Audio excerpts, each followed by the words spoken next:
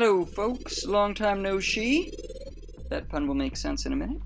Anyway, it's nice to be back, invading your ear canals. I hope you've been staying safe. I must admit, time has eluded me yet again, as I'm sure you can tell the episode list has stayed stagnant for much longer than I would like.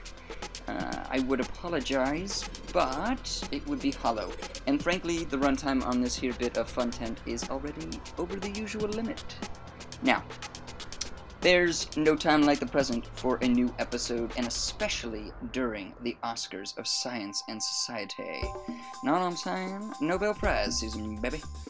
Now, a massive congrats to all, of course, but especially fitting for today's episode is some of the announced Nobel Prize winners for this week: Andrea Ghez in physics, and Emmanuel Charpentier and Jennifer Doudna in chemistry. And I just want to apologize right now for butchering the names. I'm sure I have, so I do apologize.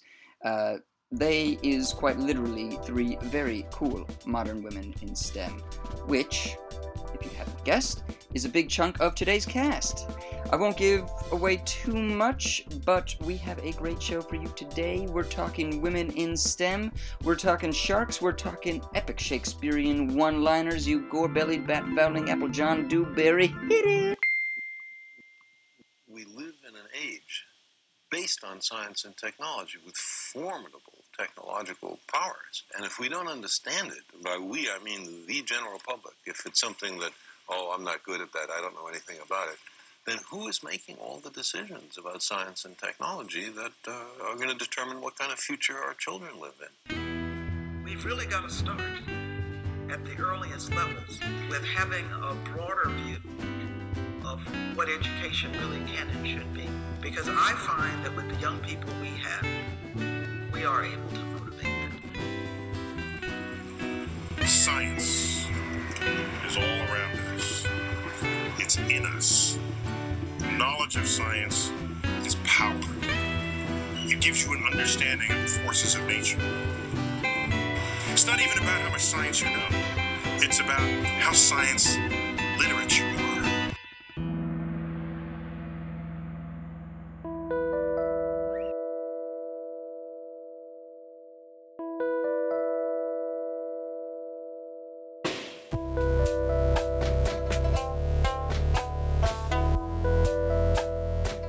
Everybody, welcome back. We've got a very special guest today. We've got Alexandra Schoen, who is a PhD student at the University of Manitoba, researching shark physiology. She is also the creator of the Modern Women of STEM initiative, which you can and should follow on Instagram, and we will get into everything in just a moment. Hello, Alex.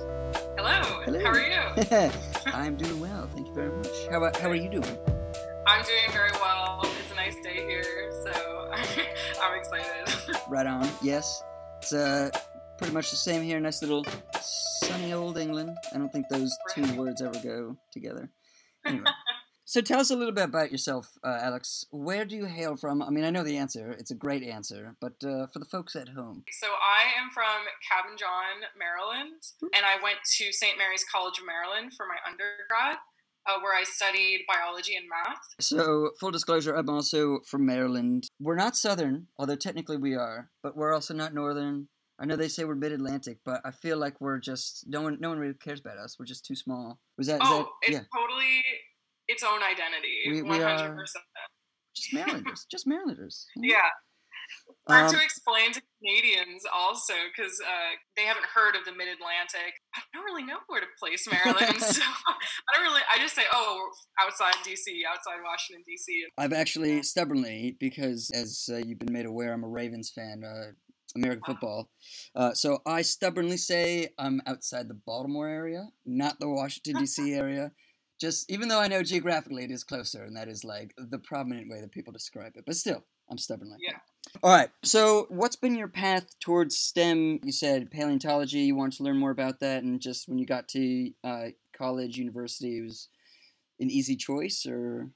Yeah, so when I was little, for sure, I was very interested in science. I was very interested in nature.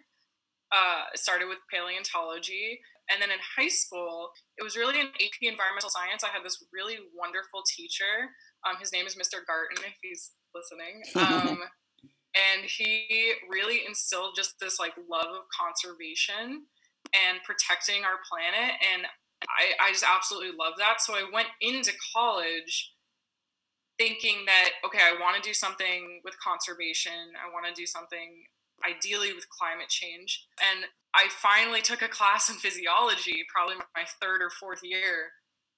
And I remember, okay, this is what I'm doing. Like physiology, it has to do with conservation. It has to do with biochemistry. It's very intricate.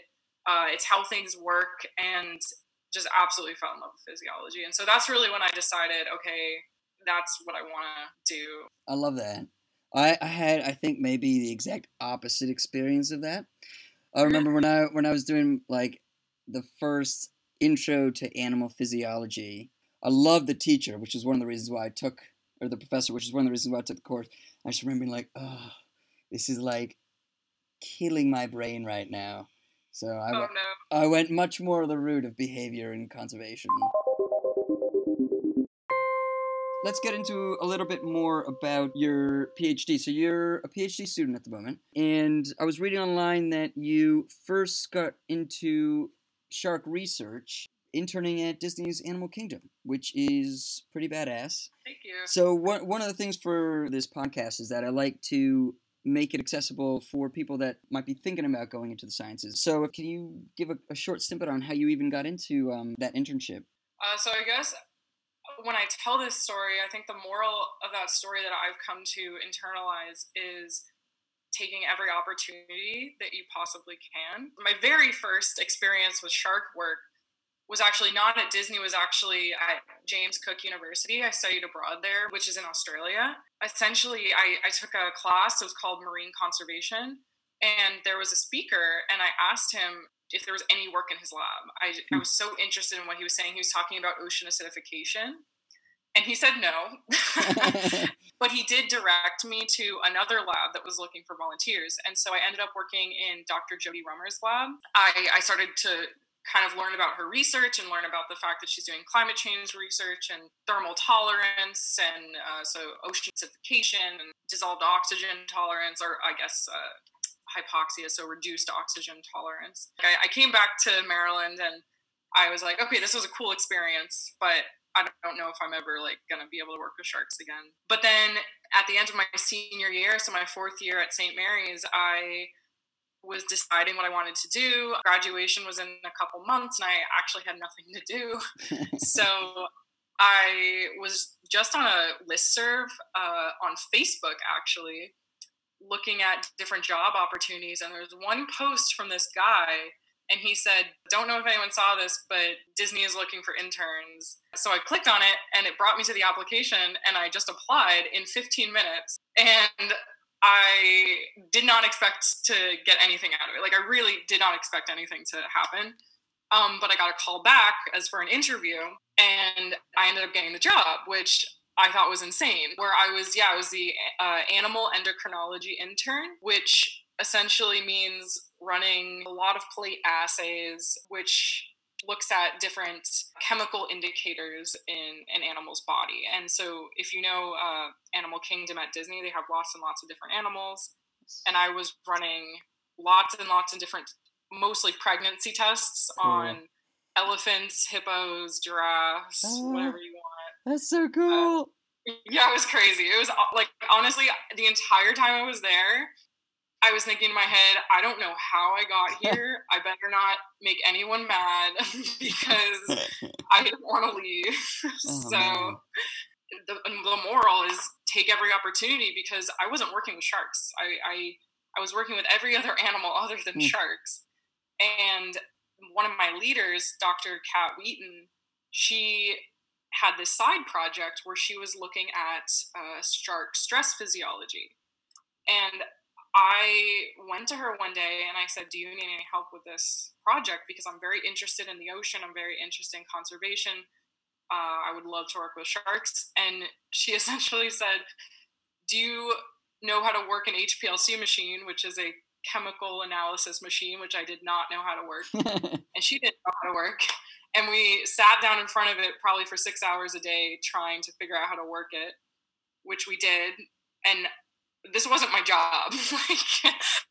This was a total side project. So I actually had to do my job while I was helping her. Wow. And then we ended up running a bunch of shark samples on it, looking at different hormones in their blood. And that's kind of how it all started, was just honestly by accident. That's brilliant. Putting in the work, as long as you're driven and you're doing it, you take the opportunity. Yeah. I love that as well. It's those small things that, especially what you were saying, that you went to the application, didn't even think twice about it. 15 minutes, boom. Because I have a few friends that similarly, they just signed up to a couple Facebook groups. The Marine Biologist Network. I think that's where I found you actually. And it's like just as simple as that. But people get connected all the time. They got their own jobs from that. So it's very cool to see that in practice or hear about that. Yeah, and those groups cannot be underestimated.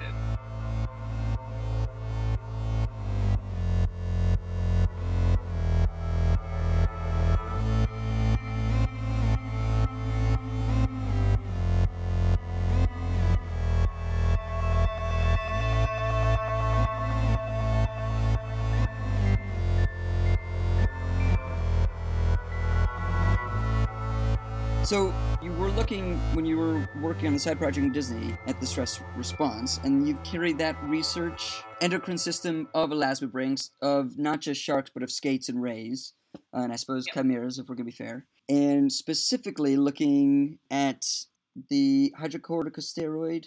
Yeah, this is the side that, like, okay, this is what I do. Like, this is my hobby as well. I'm looking at how energy is being mobilized during periods of increased energy demand, such as the stress response, such as foraging, ontogenics, so how energy mobilization changes as you get older, as the shark gets older, so how the hormones change and how energy mobilization change. So what I specifically look at, and what I started looking at Disney, was a hormone called 1-alpha hydroxycorticosterone.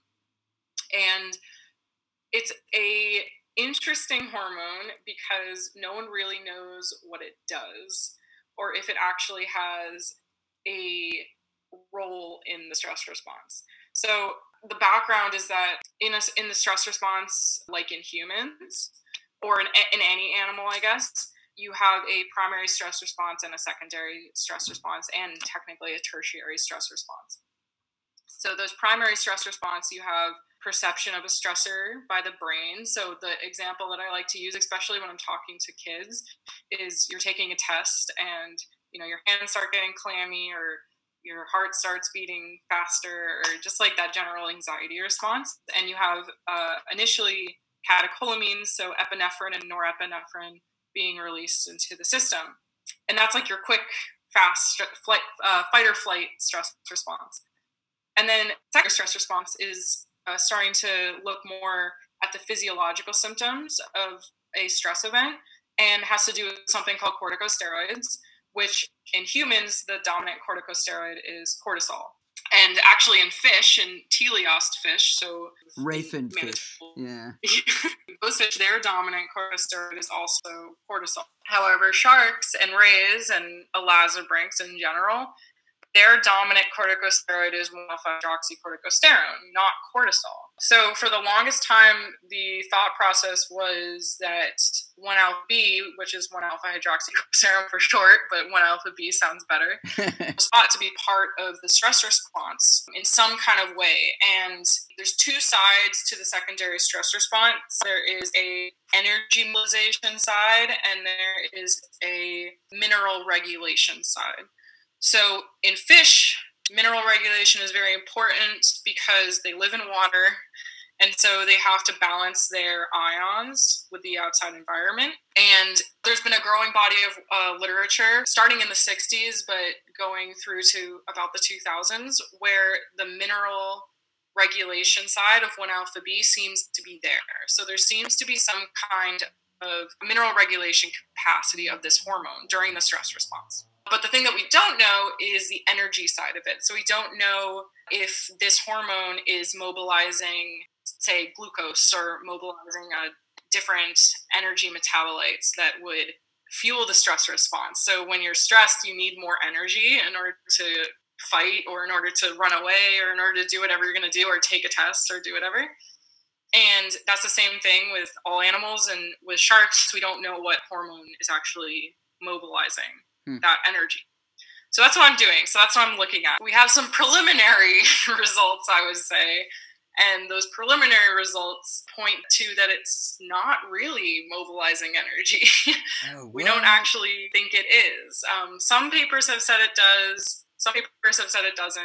We're not seeing in the sharks that we look at that there is that energy mobilization.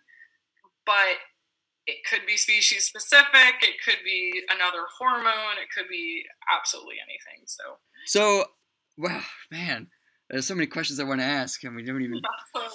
Right, so I guess... So how are you doing the research? I want to get to the species-specific, but before we get to that, so how are you actually doing the testing? Yeah, so where we do our primary research is called the Banfield Marine Science Center, and it's in Banfield, Vancouver Island, which is in British Columbia. So it's a beautiful place in the world. It takes a tremendous amount of effort to get there because the only way to get by car is on a logging road that is a terrifying place to be. Wow. And it's so scary. It's so scary. But then... Have you ever thought about measuring your stress response as you're getting to the island?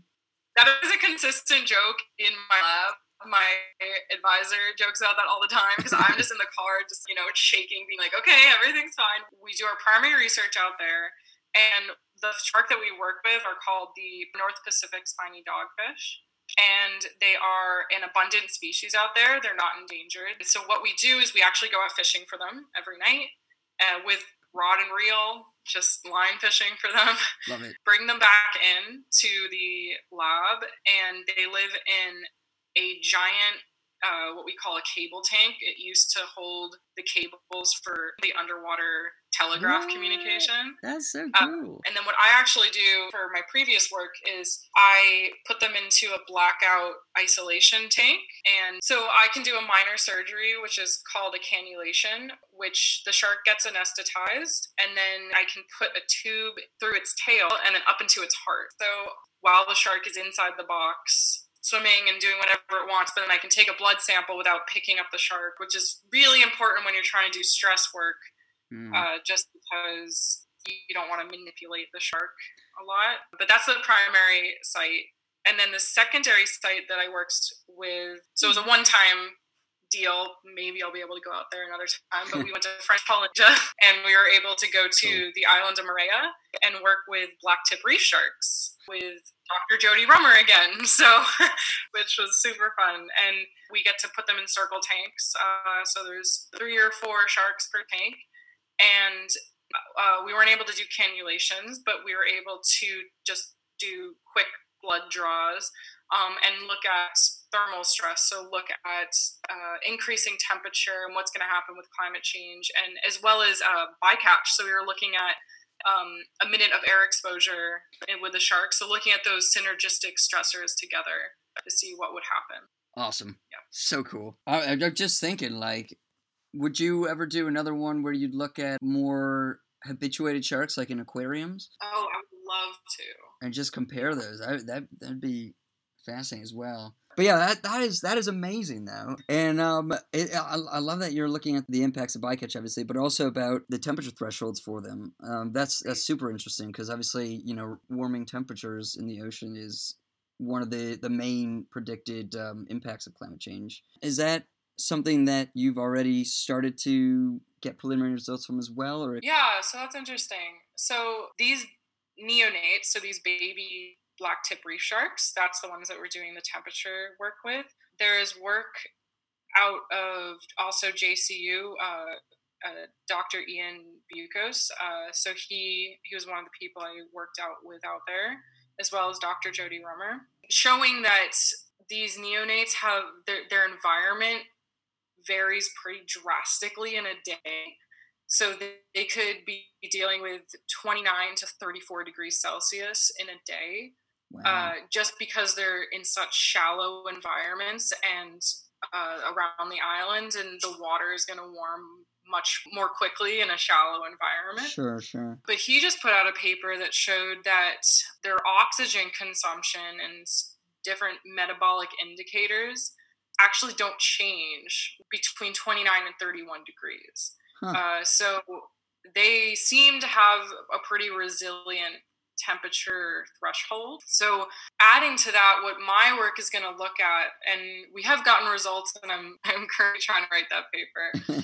What my work looks at is like kind of that underlying metabolites.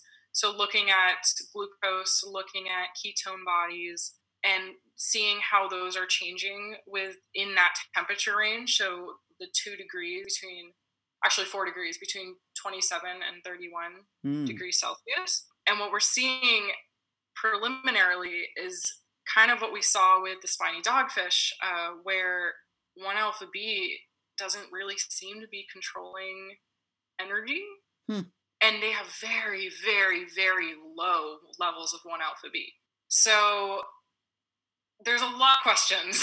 I was gonna say, like trying to find the answer to one, you get like a million more.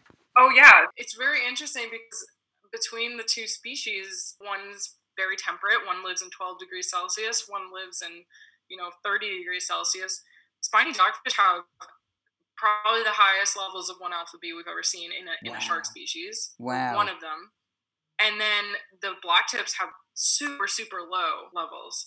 And then on top of that, we were able to look at the differences between the metabolites and the corticosteroids between babies, neonates, and adult blacktips. And that's something that we're going to look at. I haven't really gone through that data, but hopefully soon we'll be able to figure out, okay, why are these things happening? Like, what are the mechanisms? Does their 1-alpha increase? Does it decrease? We don't know. Great poker players. Who knows? Yeah. Oh, absolutely. Yeah. I love that. So actually, that's a point, though, because I was going to ask about, in terms of endothermic and exothermic sharks. So some species of tunas and sharks are endothermic, and this is an amazing ability to regulate their internal body temperature through a heat exchange of countercurrents. So basically, their warm blood passes over their cold blood to heat it up, which then raises their body temperature and allows them to survive in the colder surrounding water. Now, you can see this with great white sharks, short-fin mako sharks, and bluefin tuna, just to name a few examples, but you'll commonly see this in species that have to move between warm waters to colder waters, or vice versa. Is that something that is also a curiosity of the work? Yeah, so there's a lot of people have a lot of questions coming out of this work, I would say, and that's one of them. So I still actually do work with the folks down at Disney World. They actually have the 1-alpha B assay. Dr. Kat Wheaton developed this assay, and without giving too much away, that work is being looked into. So looking at different species, looking at their 1-alpha, looking at their metabolites, if we can possibly get it, just kind of doing a broad scan of their blood samples and seeing what we can find. That's amazing. Are we going to see you on next year's Shark Week? Oh my gosh.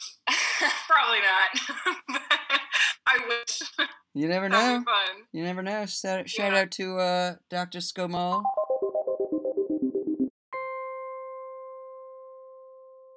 So, funding for research is always a fun topic, and generally you need to prove the relevance or the importance of your research. So, for the folks at home that might be wondering, okay, so cool, you're looking at the stress response of sharks, skates, rays, chimeras, like, yeah, right, okay, cool. Why should we care? Right. No, super good question. So when you're looking at the stress response or you're looking at energy mobilization, you're really looking at how is this animal going to deal with periods of increased energy demand. And when we're talking about things like climate change or bycatch or just targeted fishing. And when we're talking about those kinds of things, these animals are going to undergo some kind of stress response. The important thing for us to know is how are they dealing with that? And especially for climate change, these are environmental factors that are changing very rapidly. And we're just learning in a lot of different animals how this may affect them in the future or how they're already affecting them. So that is like the primary reason, I would say. But the reason why and this is kind of getting on a pedestal a little bit. The reason why elasmobranchs are so important is they really, really important roles. So there are more sharks in a system.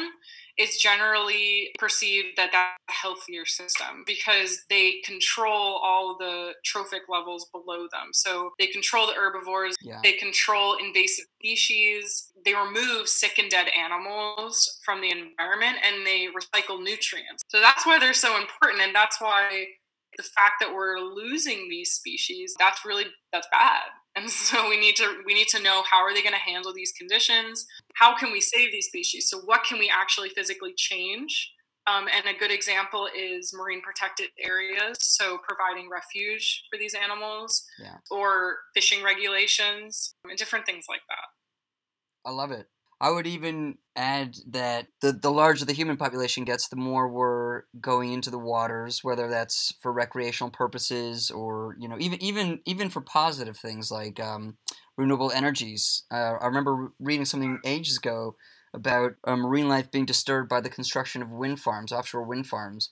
And, you know, just having the impact or the risk assessment for those, you know, it's kind of like, oh, wow, yeah, there were sharks biting the cables of them, you know, bring this, and you're just kind of like, oh, yeah, like, obviously, that makes sense.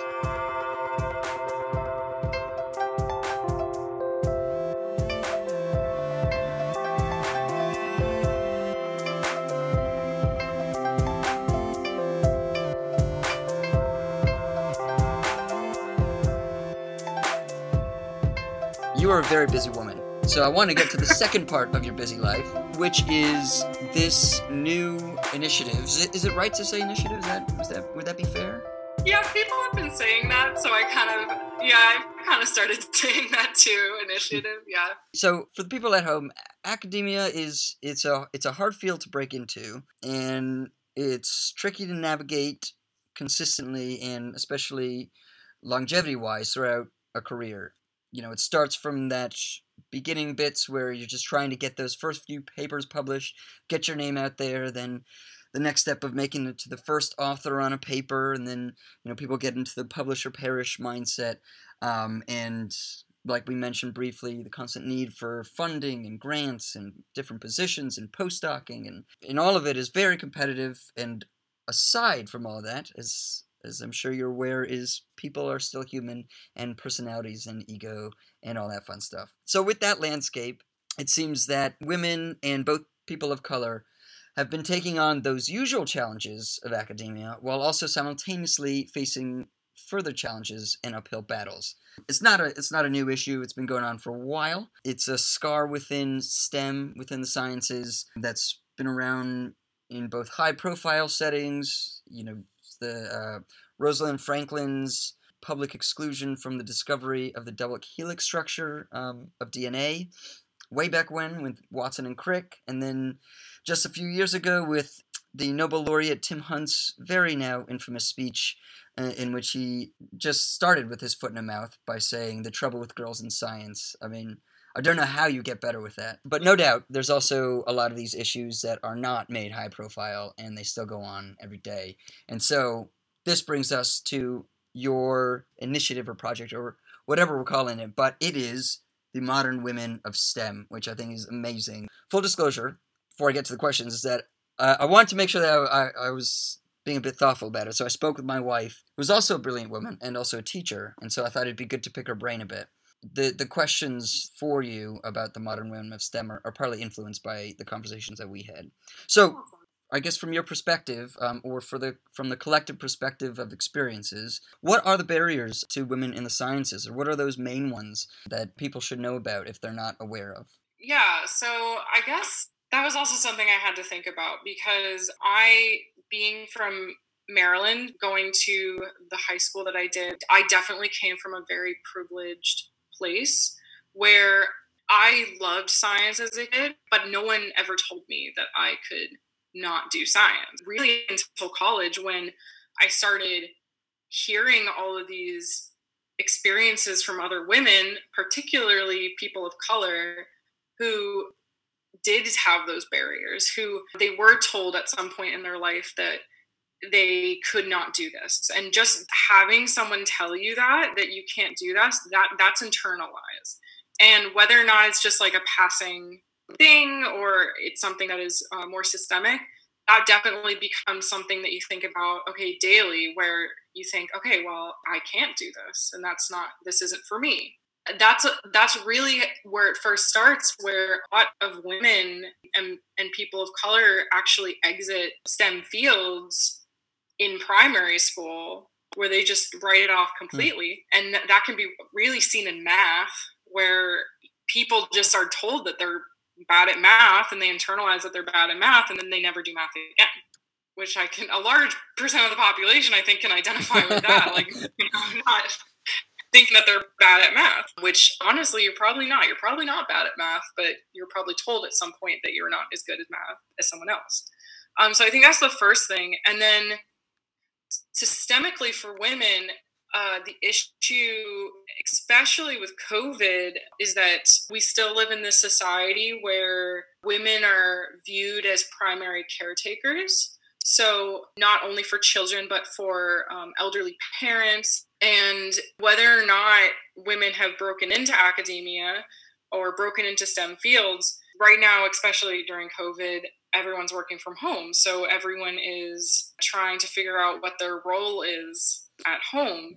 And there's actually a recent article in Nature, in the Nature News, that brought up some issues where there were less preprints of manuscripts going to publication by women than there were prior to the pandemic. Oh, that's interesting. Yeah, they, I guess, correlated that with trying to figure out what their role is, I guess, inside the house as well. So, and that happens without a pandemic as well, trying to figure out what their role is. Yeah, so I guess those are the few that I came up with. There are many more, particularly for people of color, and I want to emphasize that there's a lot of systemic issues that need to be resolved there as well. Oh, yeah. And it's even issues that I think, just reading a little bit online, that it's obviously not just in the sciences, but it just goes as far as even your name, that whatever the study was that went around a couple years ago, where people had the same resume, same CV, different names, sent it out, and clearly the more European white sounding name was getting all the bites. Yeah. And I've had friends who have had that issue, and then on a personal note, I do that. So on my name on my resume is not Alexandra, it's Alex. So the reason why I do that is because they don't know if I'm a male or female when I say Alex. So, and I've had people assume that I was a guy before, wow. And that's worked in my favor. It's a game that I guess some people don't realize that they're playing, and some people don't have to play. It is, and it's hard to know which one is more dangerous. So with that in mind, and again, it's great. I'll make sure to find that Nature article and post it on the blog post that's associated with this episode, and as well as other research into just the challenges that both women and people of color face in the sciences. I assume, but I don't want to, that this might have been the motive for starting the modern realm of science of STEM, but I'd love to hear it in your own words.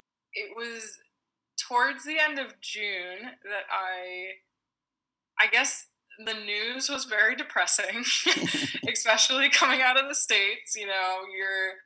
You're trying to figure things out. You're, again, working from home. And I just really wanted something that I can contribute to that was a positive thing. And I think I tend to do that just as a person. And I had read an article that was written by a former professor of mine, Dr. Jessica Malish, about, again, the pandemic and how women trying to figure out what their roles are at home as well as in academia. And it's a great article, and she's an awesome person. I'll make sure to link to that one as well. So I was reading that, and I thought to myself, wouldn't it be really nice to have a place where women can tell their own stories in STEM? Especially women who you wouldn't necessarily hear about in STEM.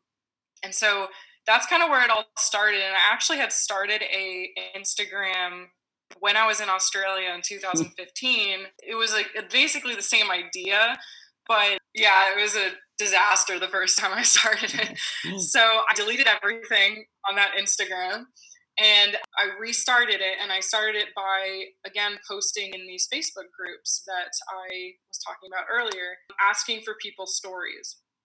So particularly women and particularly people in underrepresented groups. And so that was the start of it. And yeah, so for the most part, it's their story and they're telling it, and they send me pictures, and I just, instead of using I say their name, and I use their pronouns, and I post the pictures and, put their story out, and that's it's like the People of New York Facebook thing that always went around for a while. That's such a compliment. Oh, yeah. That's great. Yeah, where they tell their own story, yeah. So is the mission essentially just to raise the profile or shine that light a little bit more then? Yeah, I think there's a lot to be said about giving someone that platform.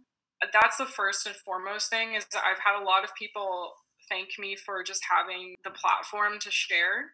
And I take that kind of like, of course you would have this platform. You don't need to thank me for it, because I just feel like it should be there anyways. Yeah, no, that's great actually, and that leads me to the next question, which has really been what's been the reaction so far. Yeah, who's given you the biggest response, or where's that come from? Well, I think my friends, definitely, my friends and my family have absolutely been the most supportive of the whole thing, sharing it on Facebook, sharing it on their social medias. And also from the Facebook groups, from like the marine science Facebook groups, and that, disclaimer, definitely this Instagram page is very biased towards marine scientists, and I'm trying to outreach more towards engineers and people who code and like mathematicians. And it's just, right now it's basically, there's like every other person is a marine scientist. So, but we have to start somewhere. So, and I've had a lot of people send in stories. Well, it's great that it's taken off so much. I really so good to hear. I did notice that you made special mention in the description to celebrate women at every point in their careers. I guess why is it especially important to cover all the developments of the career, as opposed to just saying, early careers or, established careers? Initially, my idea, I actually just reached out to family and friends for their stories. And as I was doing that, I realized a few of my friends who had been doing scientific work but weren't doing it current. I thought about it and was like, I still want to know what they're doing. I still want to hear their story. That was actually the first profile that was sent to me, was from a girl who I went to college with, and she said, oh, but I'm not actively doing research. Do you still want to hear this? And I'm like, yeah, of course. And she works as a nature educator, which to me is still a STEM field. And then as I was asking more people, as I was reaching out to people in the Facebook groups, a lot of people were reaching out back to me saying, oh, well, I'm on maternity leave, or I am not in the position that I want to be in, but this is where I want to go, and this is my background. Or for some cases, I'm taking a mental health break from my research, and do you still want to hear? And I thought all of those perspectives were very, very important. What you're doing is really incredible. So, first off, is there anything else you'd like to say about Modern Women of STEM? Just kind of going off of what you said, I think the representation is important. So I try to be as fair as possible with who I'm representing, and trying to include many people of color. And I think that is the important part as well, is there's a lot of little kids or people in high school or whatever who never thought that someone who looked like them could do this kind of work. Everyone has their own individual story, and it's all very important. Oh yeah, and the other thing I wanted to say was that I'm still looking for stories. So, oh yeah, for sure. So if people are interested, I can also send you the link to the Google form. Yes, please do. I'll pop it on the description for this episode, and also on the blog post. We're gonna spam everything. We're gonna get it out there. Yeah, I love that. So before we wrap it up, what are some of the best ways to not only support, obviously, the account and the project initiative, whatever, Modern Women of STEM, quite literally, and also your project, but also just women in STEM, in the sciences? Right. I think supporting the initiatives are very important. Following subscribing, doing whatever people are doing, reading their papers, sharing their papers. So for me personally, that now is the best thing people can do, is following the Instagram and sharing the stories on the Instagram and sending the form. And but also there are a lot of other cool initiatives and projects that people can be following. And again, I'm marine science biased, like Miss Elasmo. So that is minorities in shark science, and they are a new project that highlights people of color in shark science. There's also Physiology, which is run by Dr. Jody Rummer, so very prominent and strong woman in marine science who's running this project. Also, I, again, may get in trouble for saying this, but go for it. Supporting, I guess, equity over equality. And what I mean by that is it's one thing to be equal, but it's another thing to be equitable. So providing opportunities for women, providing opportunities for people of color, actively hiring and tenuring women and people of color, that's also really important to supporting these different groups. And also that goes on into primary schools as well, is supporting girls who like science, supporting girls who like STEM, making sure that you don't actively, or people are not actively saying, oh, this is not something that women can do, this is not something that you can do, even in passing. Like, that's so important. So important. That even those small little nuances in the class dynamic can make all the difference as well. So that's just to highlight how important it is to have that representation that you're talking about. And like you said before about the point of profiling is just to show, who knows what the next Einstein might be sitting in a class somewhere and seeing that profile, be like, oh man, they look like me. I can do that. Right on. I love it. Right. So I'm sorry I've taken so much of your time. In more recent years, we've had the rise of, I should say, the re-rise of flat earthers and anti-vaxxers, and really just bizarre, unsubstantiated ideas, which I would say usually to each their own, but it's dangerous these days to say that. So, with that said, I like to ask all my guests, you have a platform being on this podcast. Is there any last thoughts? It could be about sharks. It could be about modern women of STEM. It could be about running. But you have the floor. If there's anything else you'd like to say, the floor is yours. The floor is lava. Oh, wow. Wow. Well, I think my primary concern in this life, I guess, would be conservation. Absolutely. And not only sharks, but working at Disney, I was able to be in an atmosphere of just unparalleled, absolute goal of conservation. Like, I cannot even begin to explain how much they are about conservation. And people don't know that. People don't really know that Disney is so involved in conservation initiatives. But being in that atmosphere helped educate me on even different ways in my life that I could change and make things a little bit better for the people that live here and the animals that live here and the plants that live here. And like, by no means am I perfect at all, but I guess it's the effort and it's the thought that really goes into it that counts. And you don't have to be perfect, but it's just trying to be educated and trying to make a difference and trying to move forward instead of backwards. I think that's spot on. There's a great quote. Oh God, what was it? So basically, I think it was New Zealand or Australia, but it was Zero Waste Mum. They said, we don't need everyone doing things perfectly, but we need like millions of people doing it imperfectly. Because you need to try. Yeah. Like you said, I'm so glad you said that, because I'm guilty too. Like, sometimes I'll forget my reusables when I leave the house. Yeah. Though, you try your hardest, keep it by the door, keep it in your car, whatever. At the end of the day, as long as the effort is there, that's one less contribution to pollution or creating waste. But yeah, so... Yeah. Brilliant. Yeah.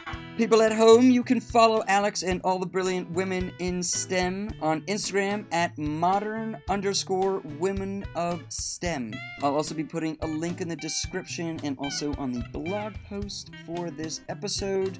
Alex, thank you once again. This was wonderful. We're definitely going to do a follow-up episode when we get more results, both from your research and also from the Instagram account.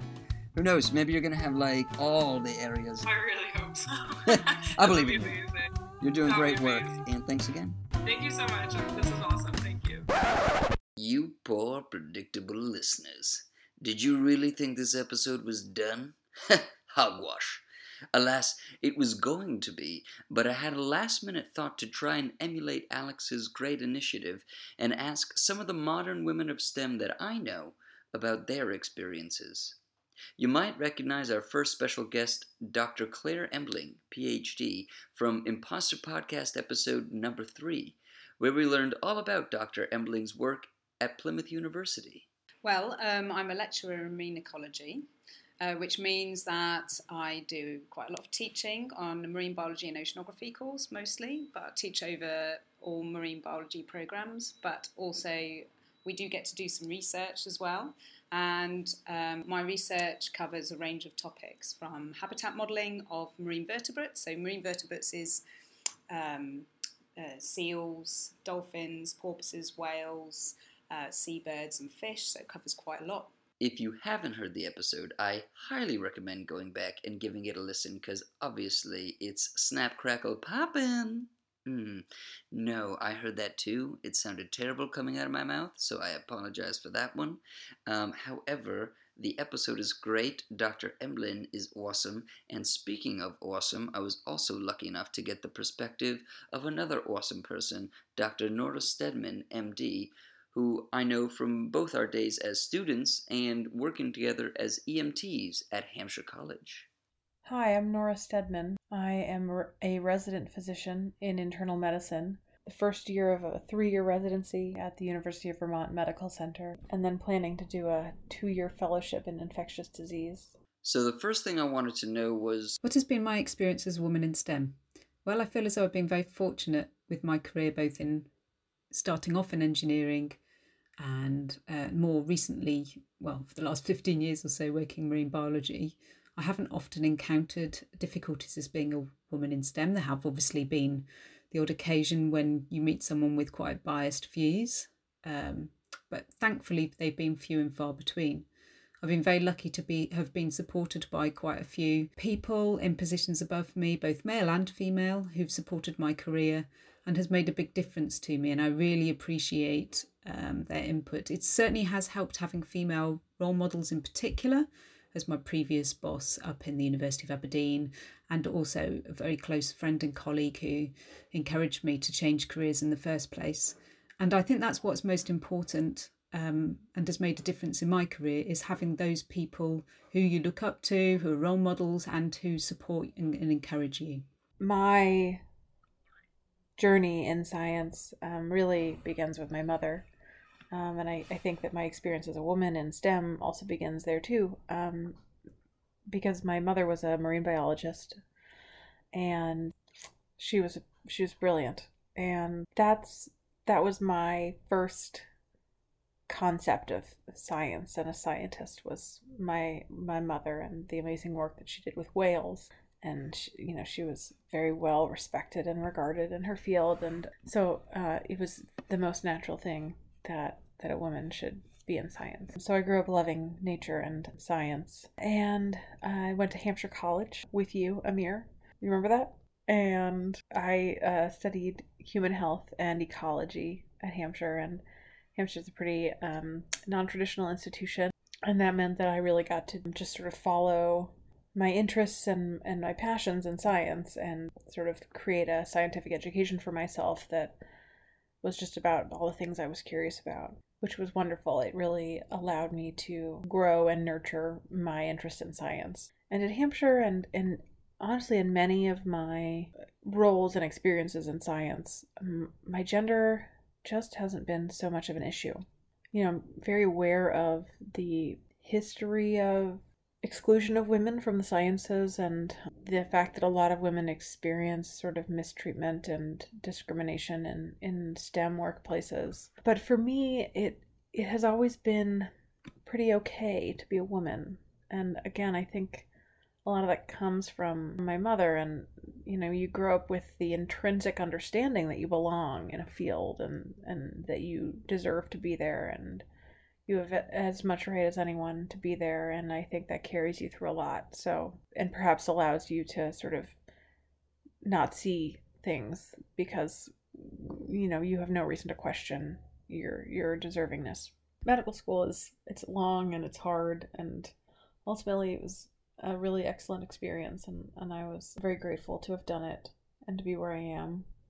And again, my gender didn't feel like it was a huge issue most of the time. I think that the times I noticed it most in medical school would be when male professors would sort of make a well-intentioned, if somewhat inelegant, attempt to sort of address the history of sexism and gender inequality in medicine. I've overall had a very positive experience as a woman in the world and as a woman in science. And that's not to say, well, in medicine, I think I can't say that I have experienced all the breadth of what is out there that women experience. And have I, has there been mild workplace sexual harassment? Sure. But never in a way. I think that there is this thing that I experience, and I suspect a lot of women experience, which is that you kind of roll your eyes and you move on. Would I like to address all of those offhand comments? Yes. And have I gotten better?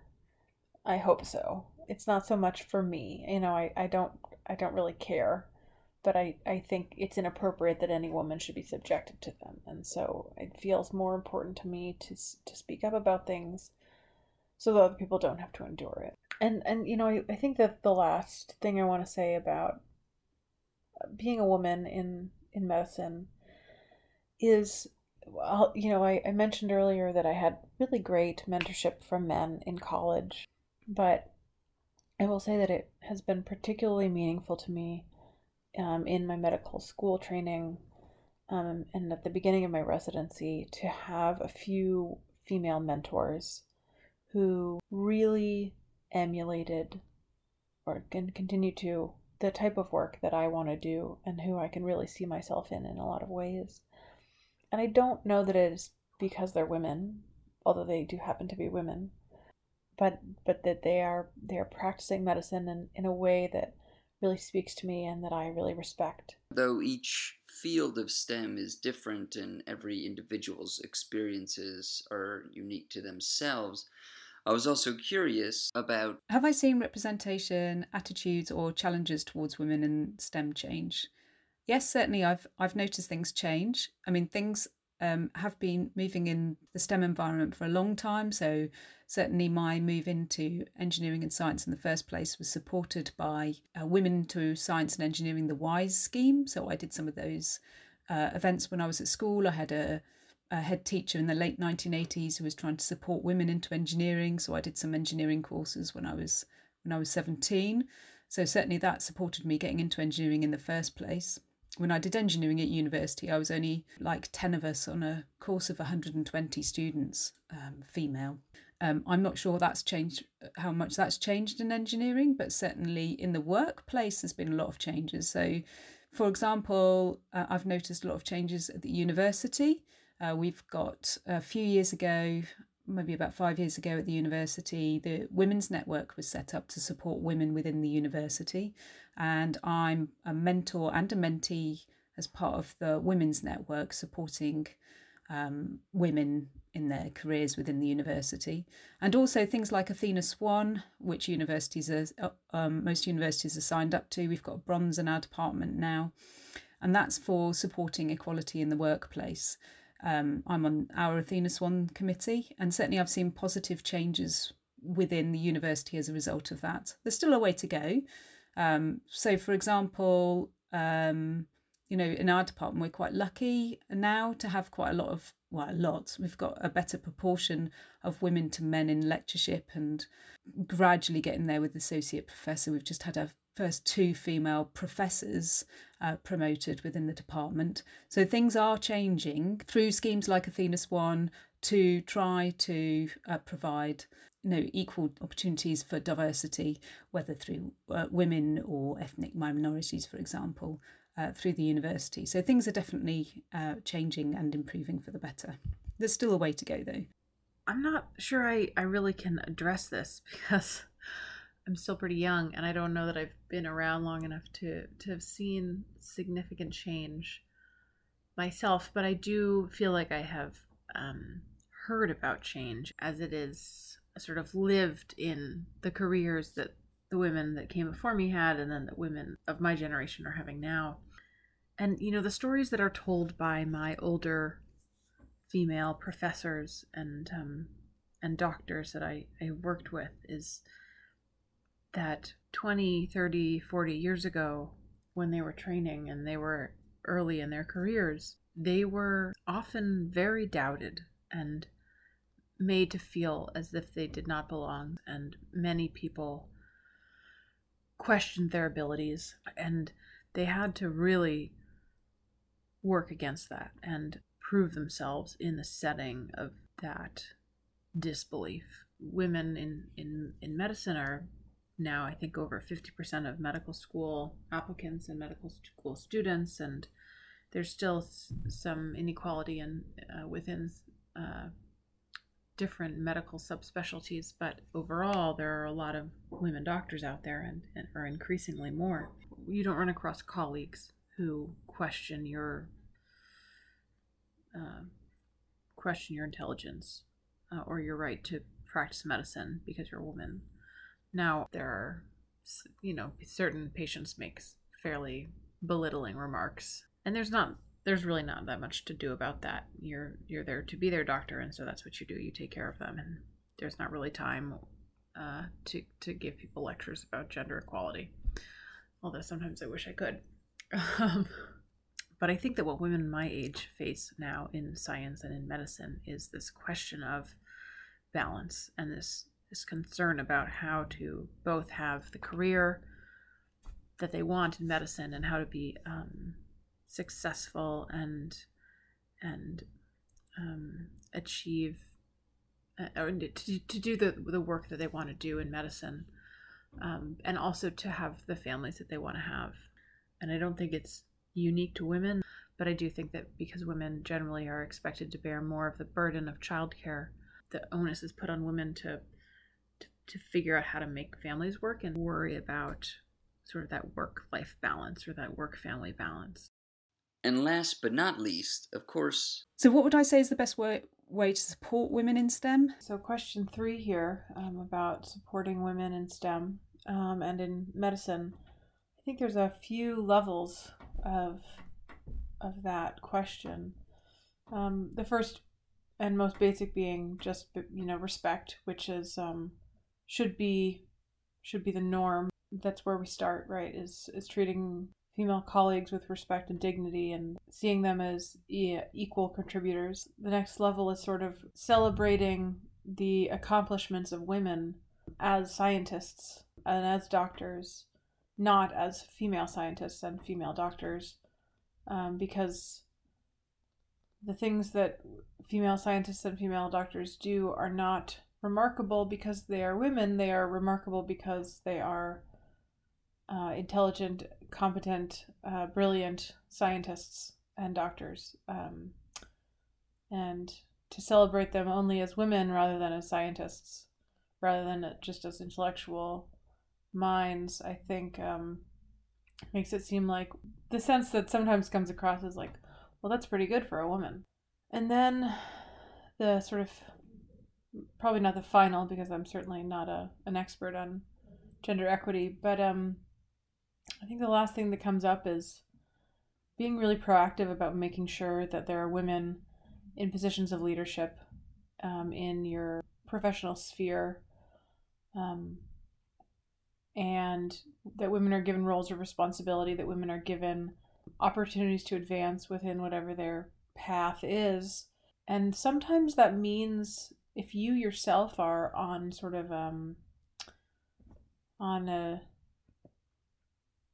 let's say, an equal footing in terms of your level of career, level of advancement with a female colleague, and I sort of say this, I speak to men when I say this because this doesn't really apply to women, but I think if there are opportunities for advancement and you have female colleagues and you are working in a field where women are underrepresented and you're being asked to take on a position of responsibility or of leadership, before accepting that position, one question you can ask yourself is there a woman who would be equally or more capable in this role? And could I suggest that she be considered for the position in my place? You know, obviously I want everyone to have good opportunities in their careers and everyone to be able to advance in their careers in ways that they hope for. But if your aim is to improve gender equity in your professional space, then you have to be proactive about making sure that women are in positions of leadership and are given opportunities to take on those roles. Thinking more about young women who are figuring out their careers, who are figuring out what they're interested in, and making sure that they are connected early in their educational paths with women mentors and people who are really excited to support and sort of champion their interest in whatever the scientific field is that they are showing an inclination for. Because I think women start getting messaging really young about science not necessarily being a space for women, or how there is still sexism in a lot of scientific fields. And so, you know, I think it's important to also show them that there is a place for them, and that they can be successful, and that there are people who have been successful before them, and it isn't just sort of doom and gloom. You know, sexism is still a problem, but you know that, hey, this is an amazing field. There's so much to learn and so much to know and so much to explore, and there's a place for you in it. And here are these people who have gone further than you have, and here's how they've done it, and here is how they've made it work as women, to sort of give them great examples of female mentorship and role models who certainly have walked the path before them and demonstrated that it is a space for women and a space where women belong. I mean, from a personal experience, I've really found having mentors, whether official or unofficial, mine have always been unofficial, but people to fight your corner, someone, role models within that. It doesn't have to be a female role model. It can be anyone who you find inspiring and who fights your corner, and someone you can bounce ideas off to help you, support you in your careers. My main mentors and role models have been female. So I would say, if you are a woman in STEM, then make the effort to go out there and support other women in STEM. I've got a colleague who's always looking out for me. She's always saying, hey, I've got a project, why don't you get involved with? And I feel really supported in that way. And I think that makes a real big difference, is supporting each other. And I try and get involved in those sort of schemes, but also just helping people around me, realising that that's what we need to do, is have our own support network. Thank you.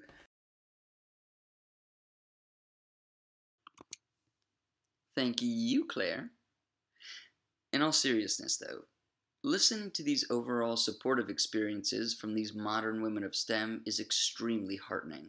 It's great. It truly, truly is. And as an individual that doesn't identify as a woman, I'm prefacing the following with, I can try to imagine, but the reality is, of course, that I will never be able to understand the experiences of women in STEM fields, particularly women of color. The double standards, the condescension, the discrimination, all of these things that have shaped the experiences of some women in STEM is dark and shameful. So, as I tell all my guests at the end of each show, they have a platform. And I too would like to use this platform to make sure that the overall supportive experiences of Alex, of Dr. Embling, and Dr. Stedman are indeed the norm, that respect amongst peers is a given, that opportunities and representation are visible and available, and lastly, for those that are in a position to be a mentor to someone starting their career, to do so willingly. One, because you never know who you're helping up, but also because the world provides enough problems, so helping others where you can is just the right thing to do, really. You know, it's something that the best team in the National Football League, that's American football for you international listeners, the Baltimore Ravens, all say at the beginning of each home game. They have it displayed very large on the TV screens in the stadium, and it just says, "Don't be a jerk." It's a great mantra for life. Just be nice, you know? Everyone just be nice.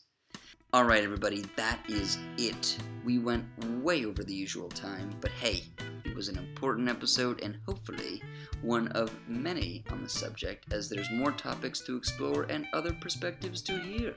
So, once again, a big thank you to Alex Schoen. Make sure you follow the link in this episode's description to her Modern Women of STEM Instagram account, where you should for sure follow her. Don't forget to also check out the blog post for this episode with links to all the articles discussed and, of course, the application form for any interested modern women of STEM. I know I would appreciate that, and I'm sure Alex would as well. I also want to give a big shout out to both Dr. Embling and Dr. Stedman for their help with this episode, and of course, my wonderful wife for her insight. If you like what you heard today, you can check out past Imposter episodes on SoundCloud, Spotify, iTunes, YouTube, the whole shebang. I don't know what you're listening to it on now, but clearly whatever you're listening to it on now is working. If you're not going to listen to old episodes, the least you could do is hit that old like and share button and spread the good word of this here podcast. So, yeah. Right, till next time, folks, let's crescendo.